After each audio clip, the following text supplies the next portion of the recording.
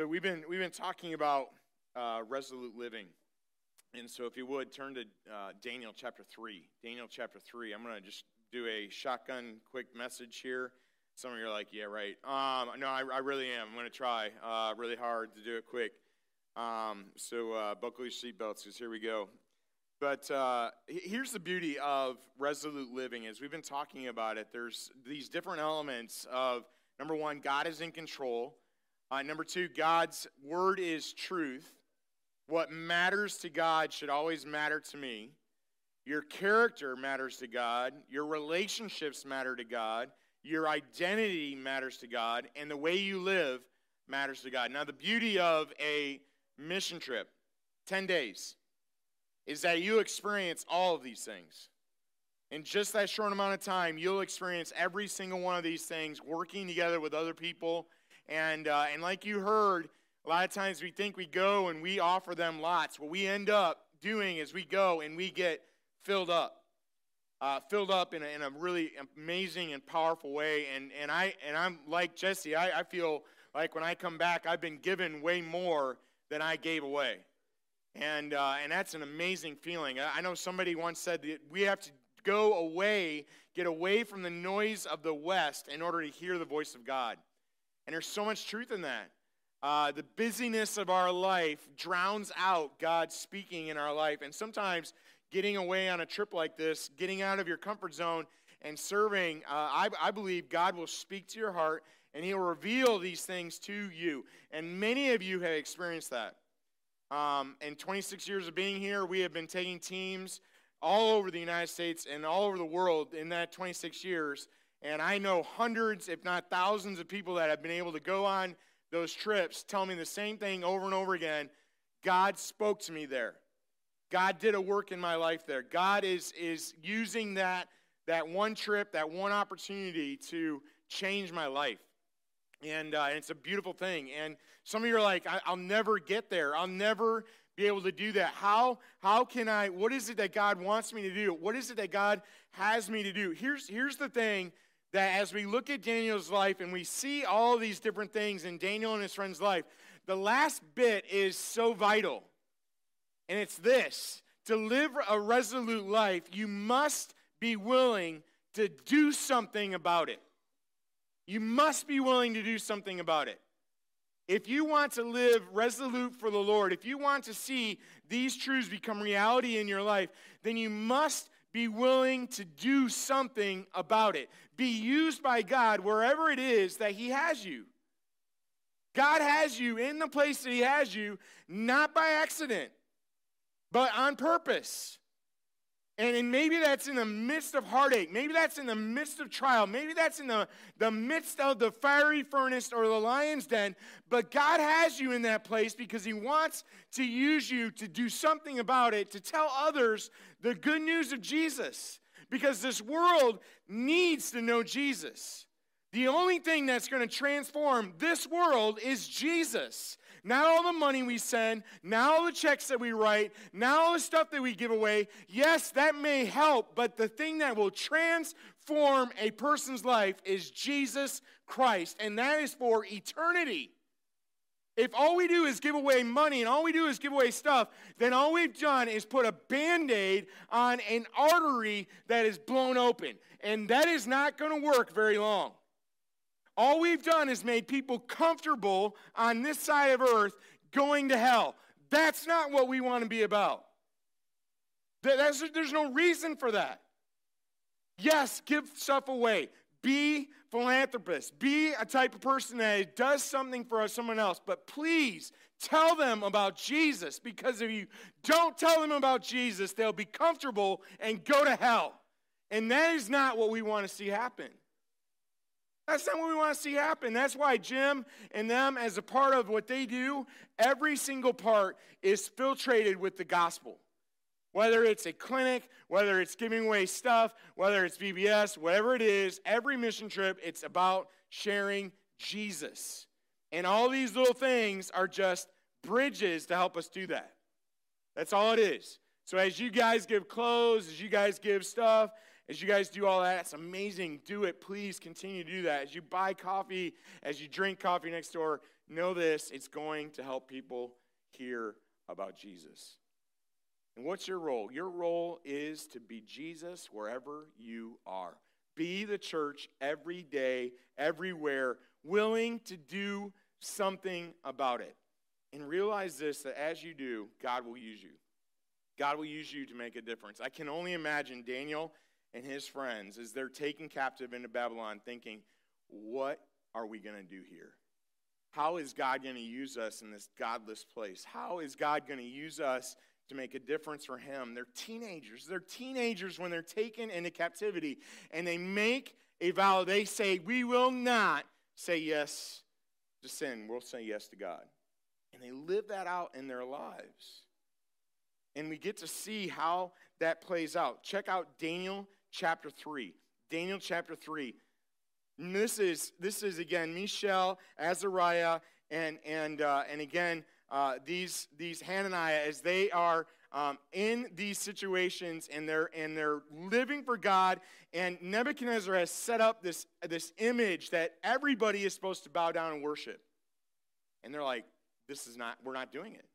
This is against God. This violates who God is. We're not doing it. And I love this. Check out, it is in verse 15. So Daniel chapter 3, verse 15. They're standing before Nebuchadnezzar. Nebuchadnezzar says this, but if you do not worship, you shall immediately be cast into a burning, fiery furnace. And look at this. Who is the God who will deliver you out of my hands? This is Nebuchadnezzar speaking. These three young men stand before him and say, we're not going to worship your God. We're not going to do it. So what happens? Nebuchadnezzar is a man of his word. He throws them into the furnace. They're in the furnace. Check out verse 24. King Nebuchadnezzar was astonished and rose up in haste. He declared to his counselors, did we not cast three men bound into the fire? I always love the sarcasm here because it's so funny to me. Like, what else are they going to say? So they answer and said, true, O king. They're not going to say to Nebuchadnezzar, oh, you're a liar. No, they're not going to do that or make him feel like an idiot. No, they say, yes, that's true. We put three in. So check out verse 25. He answered and said, but I see four men unbound walking in the midst of the fire, and they are not hurt. And the appearance of the fourth is like a son of the gods. 28. Then Nebuchadnezzar came near to the door of the furnace, the fiery furnace, and he declared, Shadrach, Meshach, Abednego, remember that's their Babylonian names, servants of the Most High God, come out, come here. Shadrach, Meshach, and Abednego come out from the fire, and they can see that there is no evidence of fire on them. No smell of fire. No singed clothes. No singed hairs. Have you ever been close to a campfire? Or gone in the old days, you older people went into a bowling alley. You're laughing because you know what I'm talking about. You walk out, you smell like a cigarette. You know what I'm saying? Or you're at a campfire and you smell like you got fire on you. These guys didn't even smell like there was fire on them. There was no, blows me away. Blows me away. So what happens? Nebuchadnezzar answers verse 28. It says, blessed be the God of Shadrach, Meshach, and Abednego. Blessed be the God of Shadrach, Meshach, and Abednego. Wow. And then he goes on in chapter 4, verse 1, King Nebuchadnezzar to all the people, nations, languages, dwell in all the earth. Peace be multiplied to you. It has seemed good to me to show the signs and wonders that remember what he said earlier? What God will be able to save you from my hand. Now what he's saying, that the Most High God has done for me. This is Nebuchadnezzar speaking. How great are his signs, how mighty his wonders. His kingdom is an everlasting kingdom. His dominion endures from generation to generation. So he went from what God is going to save you to, wow, the Most High God is awesome, baby. He's amazing. How did that happen? Three young men. Three young men that said, I will be Jesus, I will be God to this man. I will show him love. I will respect him. We will obey God before man. We will do what God has called us to do. And they make a difference in Nebuchadnezzar's life. They change the heart of a king. Look, verse 34, same chapter, chapter 4. Nebuchadnezzar's at the end of his days. He lifts up his eyes to heaven, and my reason returned to me, and I blessed, look at this, I blessed the Most High and praised and honored him who lives forever. His dominion is an everlasting dominion. His kingdom endures from generation to generation. All the inhabitants of the earth are accounting as nothing, and he does according to his will among the hosts of heaven and among the inhabitants of the earth. And none can say in his hand or say to him, what have you done? Wow. These three young men made a difference in the heart of a king, and they're not alone because Daniel also does the same, very, very similar type of thing, except we have a lion's den. And it's a different king because the Medes and the Persians have come in and they've taken over Babylon. Babylon is no more, and now we have the Medes and the Persians, and Darius is now king. And if you look at chapter 6, we have these men who are jealous of the relationship that Daniel has with the king. They're jealous of Daniel in his life. And they want to be rid of Daniel because he's living for God in a godless society, in a godless world. And so they're wanting to get rid of him. And listen to what they say, verse 5. Daniel 6, verse 5. These men said, we shall not find any ground for complaint against this Daniel. Look at this. Unless we find it in connection with the law of his God. What are they saying? They're saying, we cannot take this guy down unless we try to set up something that goes against his God. Against Yahweh, against Jehovah. So what do? They set up a decree that no one can worship or pray to anyone except for the gods of the Medes and Persians. Ha! We got you, Daniel. You know why they thought they had Daniel? Because Daniel was a man who prayed to God. And guess what? Check out verse 10. When Daniel knew that the document had been signed, the document's been signed. This creed has been made. He knows it. He goes to his house where he had opened his windows in the upper chamber toward Jerusalem, got down on his knees 3 times a day, prayed, gave thanks before his God, notice that uppercase G God there, as he had done previously. We got you, Daniel, because we know you won't stop praying to God. What an amazing testimony. What an incredible testimony of this young man. He's going to continue to pray no matter what we do. So because it was a decree made in the Medes and Persians, it could not be broken. The king could not even break it. King could not even break it. Look at verse 16. Then the king commanded, and Daniel was brought and cast into the den of lions. Now, listen to what the king says about Daniel. And think about your own life. Is this the kind of testimony that you have with people? Do people know this about you? Look what Darius says about Daniel. May your God, whom you serve continually, deliver you. Wow. What an incredible testimony. How does he have this testimony? Because he's chosen to live for God and not for men. He's chosen to say yes to God. I'm going to be resolved to live for God. I'm going to say yes to God, and I'm not going to fall into temptation and sin. And Darius sees it, and he's like, may the God, your God, whom you serve continually. I love that. Whom you serve continually. May he deliver you. He's thrown in the lion's den. Notice this, verse 19. At break of day, the king arose, and he went in haste. In other words, he ran. He ran to the den of lions. As he came near to the den of lions, he called out to Daniel in anguish. The king declared to Daniel, O Daniel, servant of the living God, has your God, whom you serve continually, been able to deliver you from the lions? Kids, those of you that know the story of Daniel in the lion's den, was Daniel alive? Yes, he was. He was alive, and he came out of that. They pulled him out of that, and I love what, again, this is Darius. Verse 25. I should have worn my glasses. Sorry. I got to start doing that. King Darius wrote to all peoples, nations, and languages. That sounds familiar.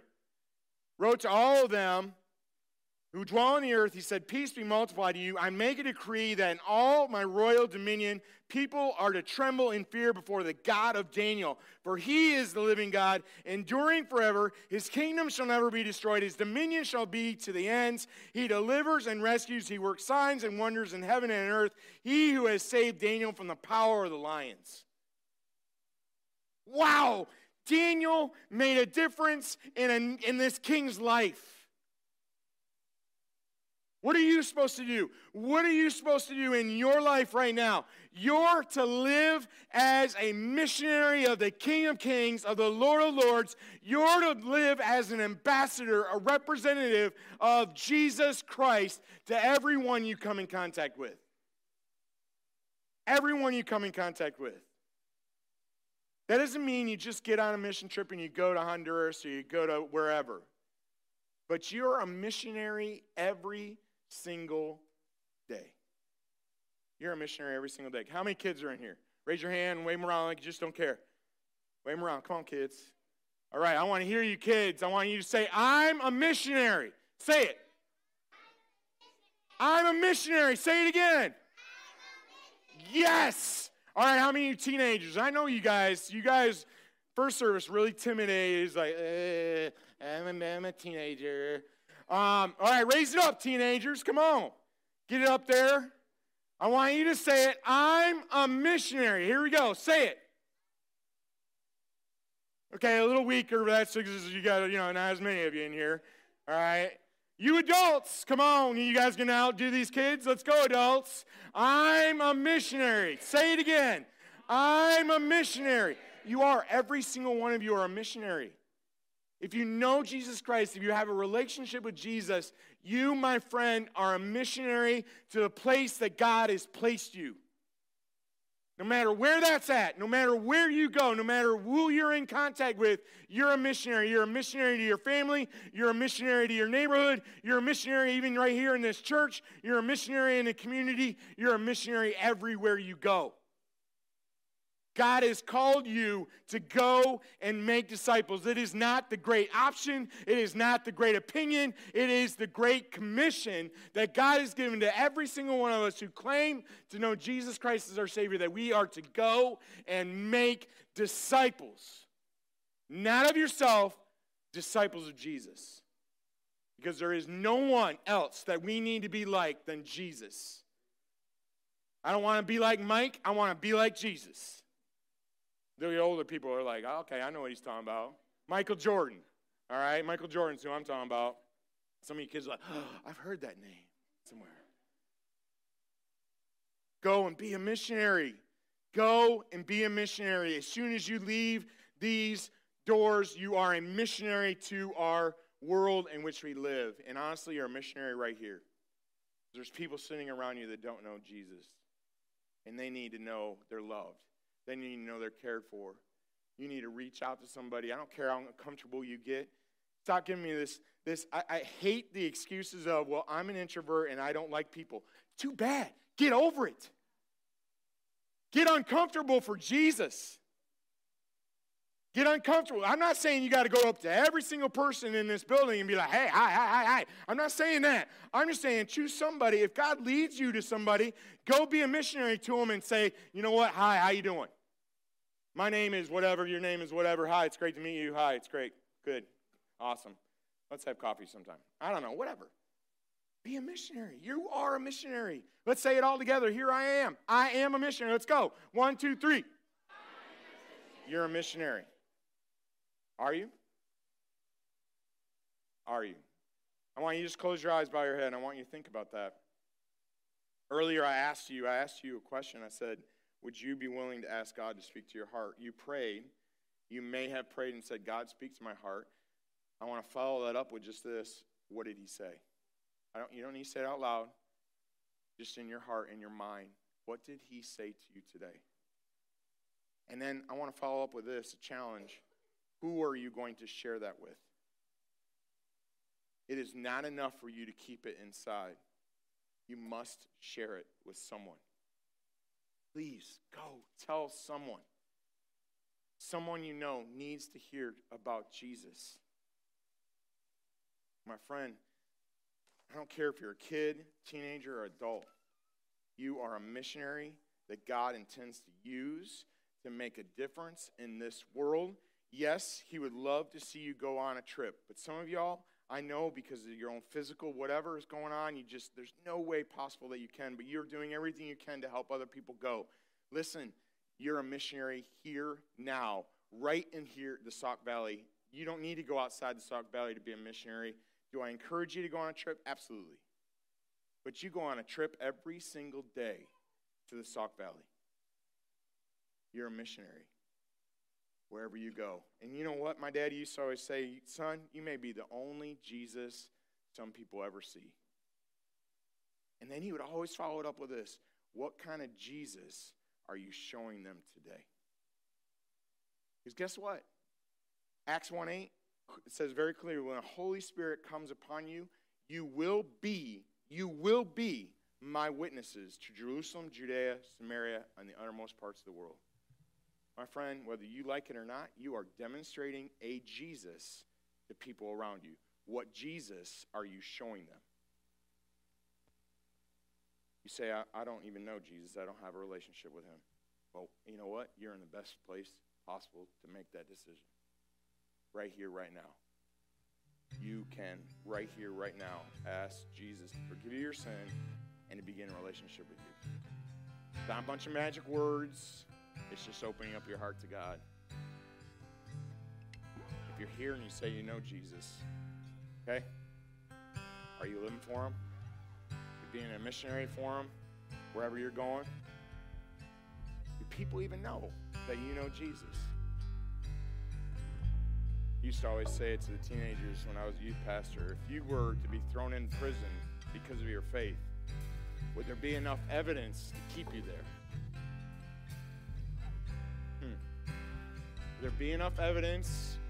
If you were thrown in jail because you're a follower of Jesus, would there be enough evidence in your life, not to get you off, but to keep you there?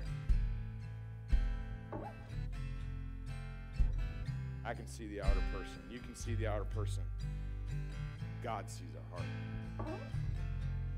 God sees our heart. Have you decided to follow Jesus? That's what we're about to sing. God, thanks that you know our hearts. Thanks for your love. Take this time, use it for your glory and your honor. In Jesus' name.